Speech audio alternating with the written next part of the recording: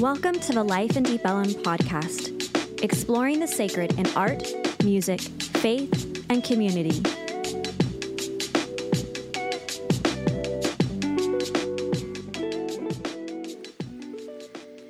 So our Advent theme this year is called How Does a Weary World Rejoice?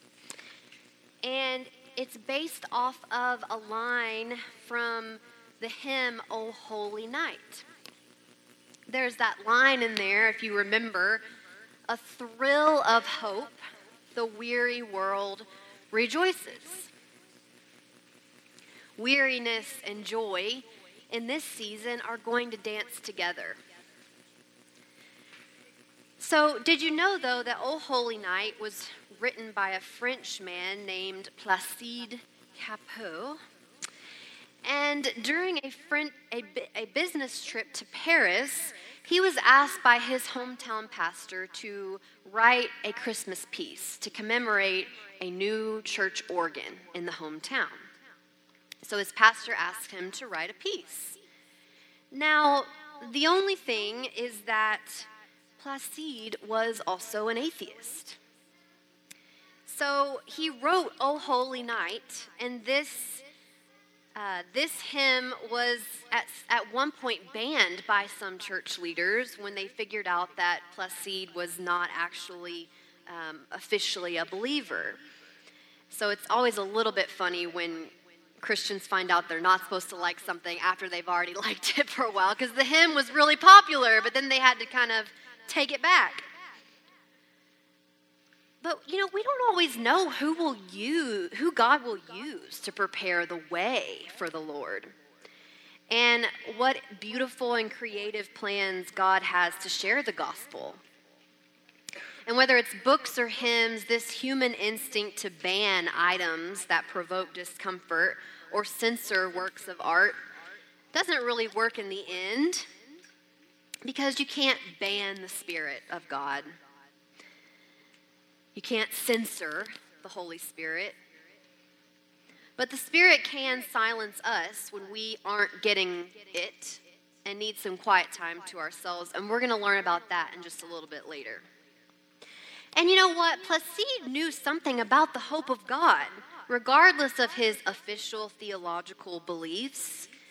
Maybe he was weary of religion in the 1800s, and he was weary of the ways that religion justified harmful, oppressive systems. He even added verse 3 in a lyric that became a rally for Christian abolitionists who fought for the end of slavery. And I'm going to read you verse 3 of O Holy Night. Truly, he taught us to love one another. His law is love, and his gospel is peace. Chains shall he break, for the slave is our brother, and in his name all oppression shall cease. Now, in the 1800s, those are pretty radical words, and they're still radical now. It's amazing how the way is paved for Christ to come. It's amazing that we get to be part of this long lineage of folks who have helped to sing Jesus down from heaven. And this Advent season is a time for all of humanity to wait together for the good news of God's hope and salvation for the world. And it's not just a time for Christians. It's for anyone who has grown weary and is ready for the gospel of peace and the law of love to rule among us. If you're weary, this story is for you. This season, we're going to focus on the Luke gospel narrative. And Luke tells the gospel in his own particular way, of course, but he really parallels the announcing and the birth of Jesus with another person's story, someone named John the Baptist. John was part of this story of fulfillment of God's promise to Israel, and he had a key role in preparing the way for Jesus. We always go straight to the nativity story, the story of Jesus being born, but today we're going to spend a little time focusing on another story which can give us insight into the nativity story, the birth of Jesus. It's a parallel story, but it's also about good news that is unexpected.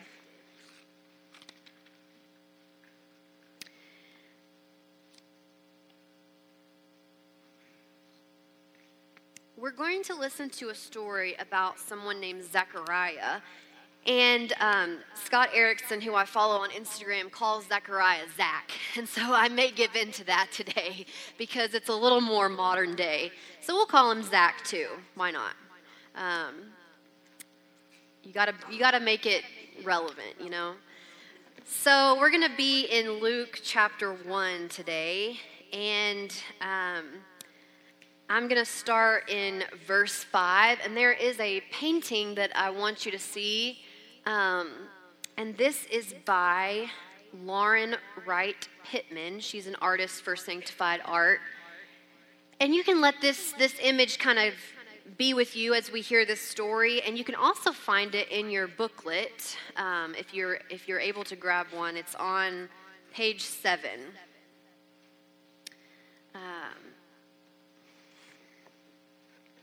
So starting with verse 5 of the first chapter of the Gospel of Luke. In the days of King Herod of Judea, there was a priest named Zechariah, or Zach, who belonged to the priestly order of Abijah. His wife was a descendant of Aaron, and her name was Elizabeth. Both of them were righteous before God, living blamelessly according to all the commandments and regulations of the Lord. But they had no children, because Elizabeth was barren, and both were getting on in years.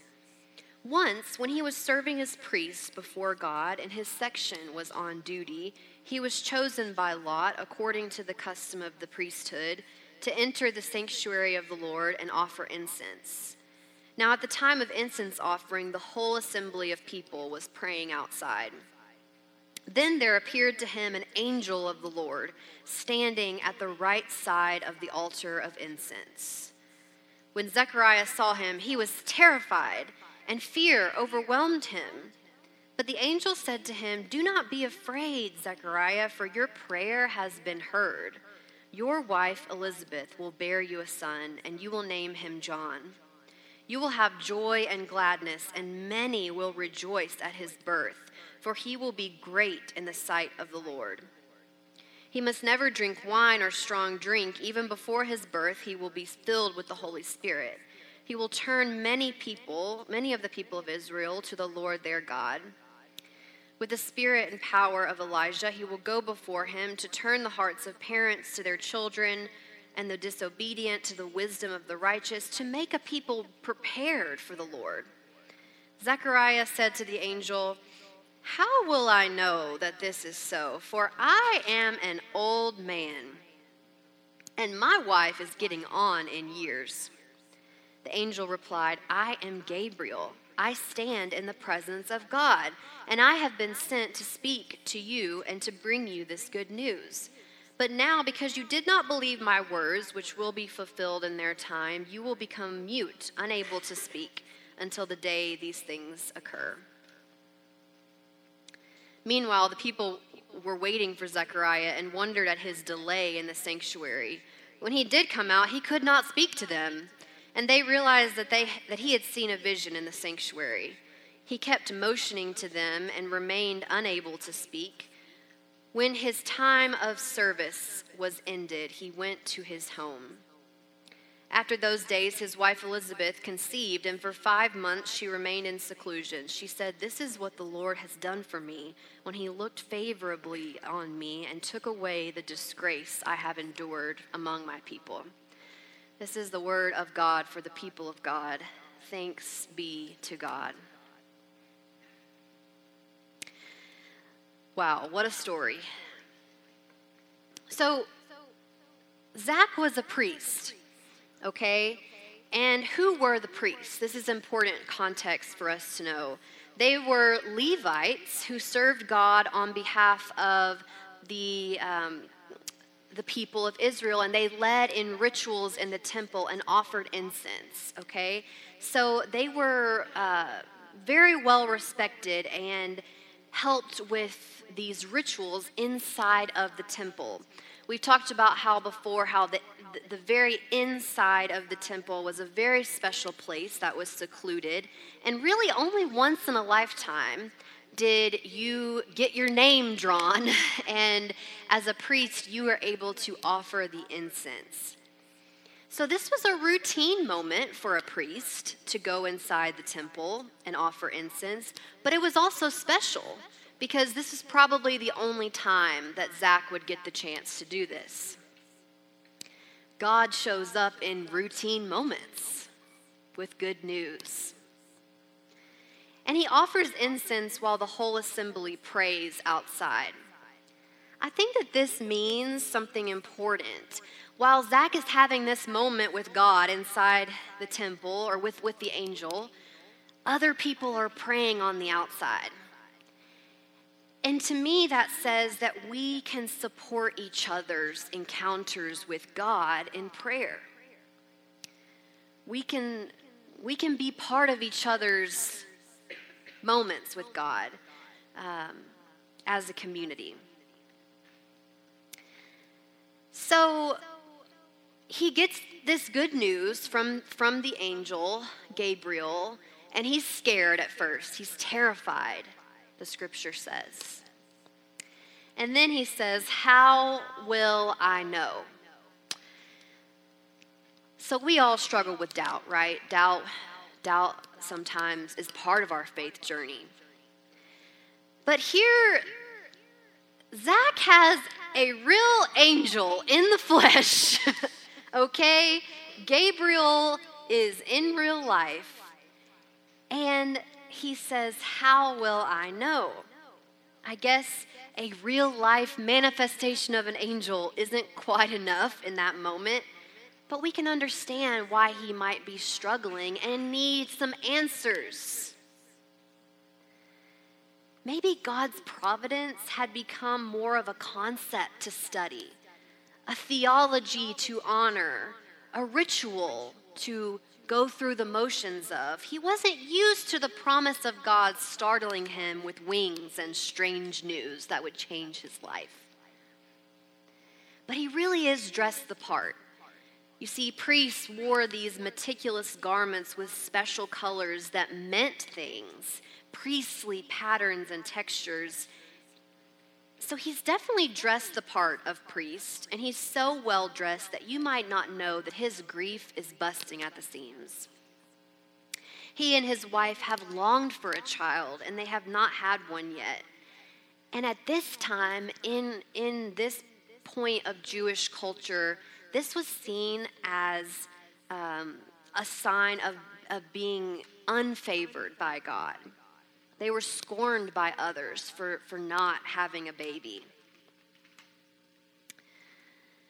But maybe the whispers from the town gossip got it wrong. Zechariah and Elizabeth's weariness is not a sign of disfavor. It's not a sign that they did something wrong. It's part of their story. And it's the place where God's hope is born. But Zach is terrified, weary, and skeptical. This is not a perfect Christian response to such good news from an angel on high. But we can understand how he would feel a little bit skeptical at this annunciation. Maybe it's too good to be true. And maybe when he was offering incense that day, he was going through the motions. We don't know how he was feeling. Maybe he was feeling weary. Maybe he was feeling grief and sadness or boredom. We don't know. I think it's interesting that he was so well dressed, and still he has this moment with an angel that defies his expectations.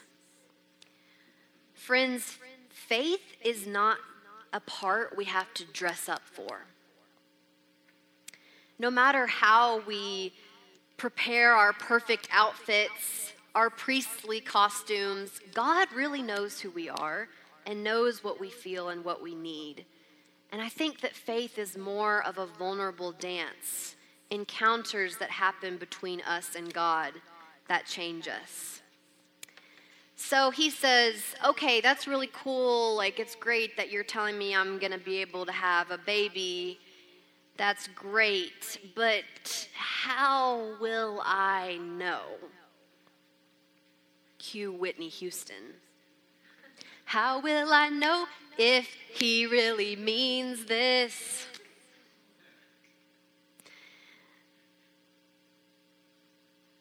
And so then he gets the silent treatment. But it's him who becomes silent. The angel silences him. And we could interpret this as punishment, but I think that that's a limiting interpretation. It's more of an invitation to be silent with God. You see, Zach can't utter a word until he has accepted what the word will become in him. What the word of God.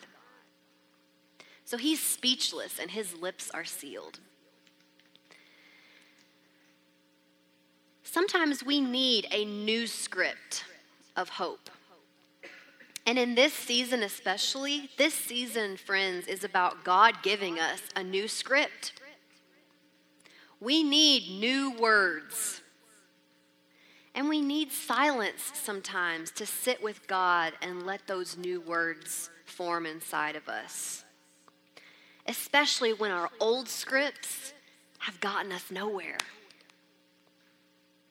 We need a new word from God.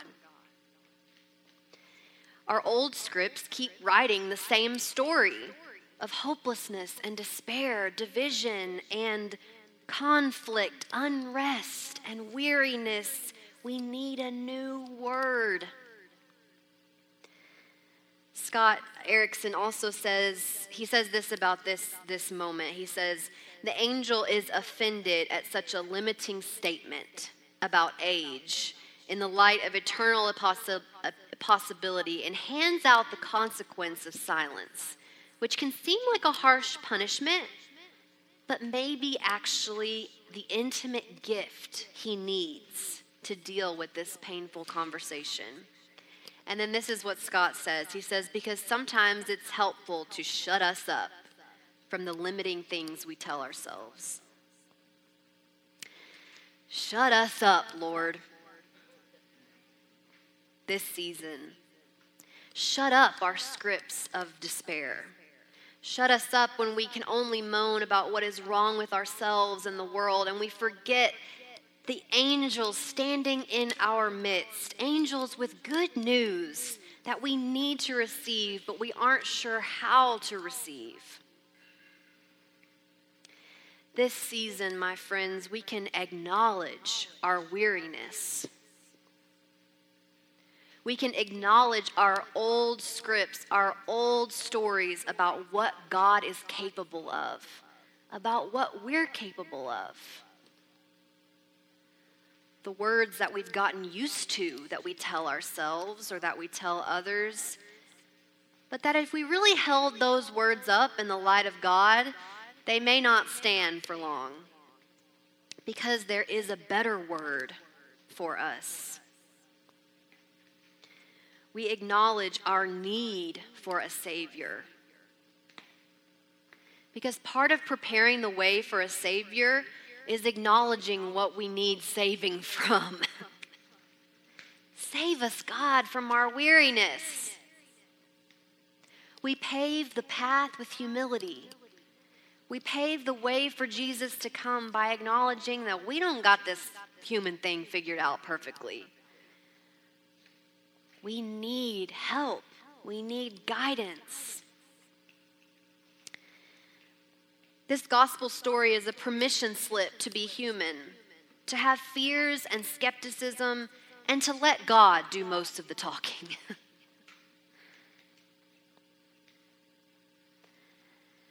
This season at Lied, I hope you feel that you can bring your full selves to this Advent time. You can bring your weariness, your grief. Don't let all the twinkling lights and jolly tunes fool you this month, because they're going to market all kinds of things to you, and they're going to market you a joy that has a price tag on it. But there's a different kind of joy that is everlasting. This season is not for a merry and twinkly denial of the weariness we feel. We can bring our weariness to God. We can bring our fears and tears inside the temple.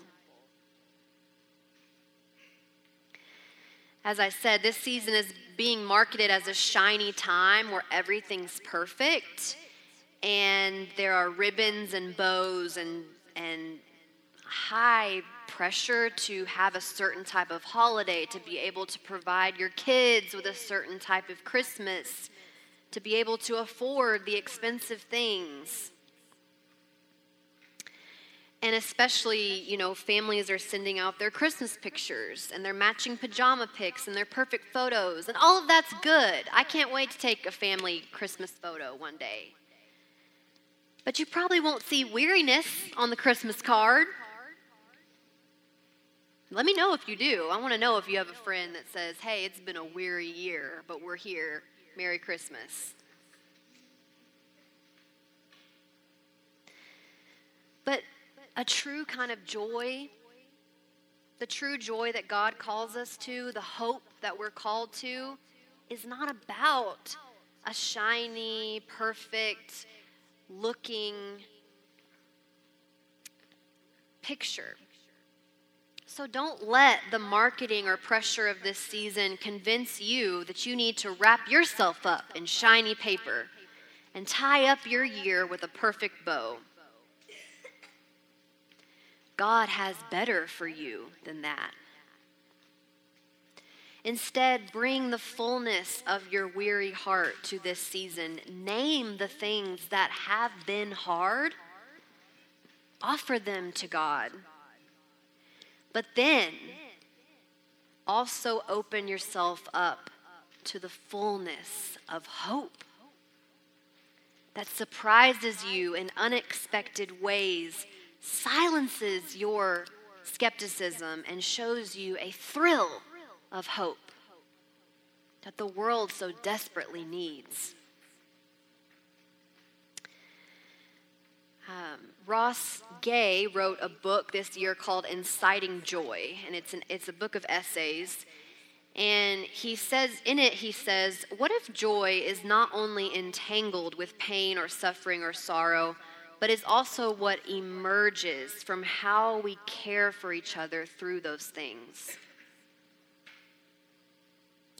So maybe the weariness and the suffering and sorrow that we see in the world and we feel in ourselves is not evidence of God's absence. It's not a sign of God's disfavor. But it's the very place where God might just meet us, might just change us, might just love us into a new way of being. So, I told you about the history of that song, "O Holy Night." So the church leaders banned the hymn, like I said, when they found out about Placide's atheism. But the ban was lifted for a certain time, and I find this fascinating. And it was lifted after an incident during the Franco-Prussian War. There was a very serious war that was happening between the French and the Germans. And it was Christmas Eve. And, war doesn't take days off, I guess.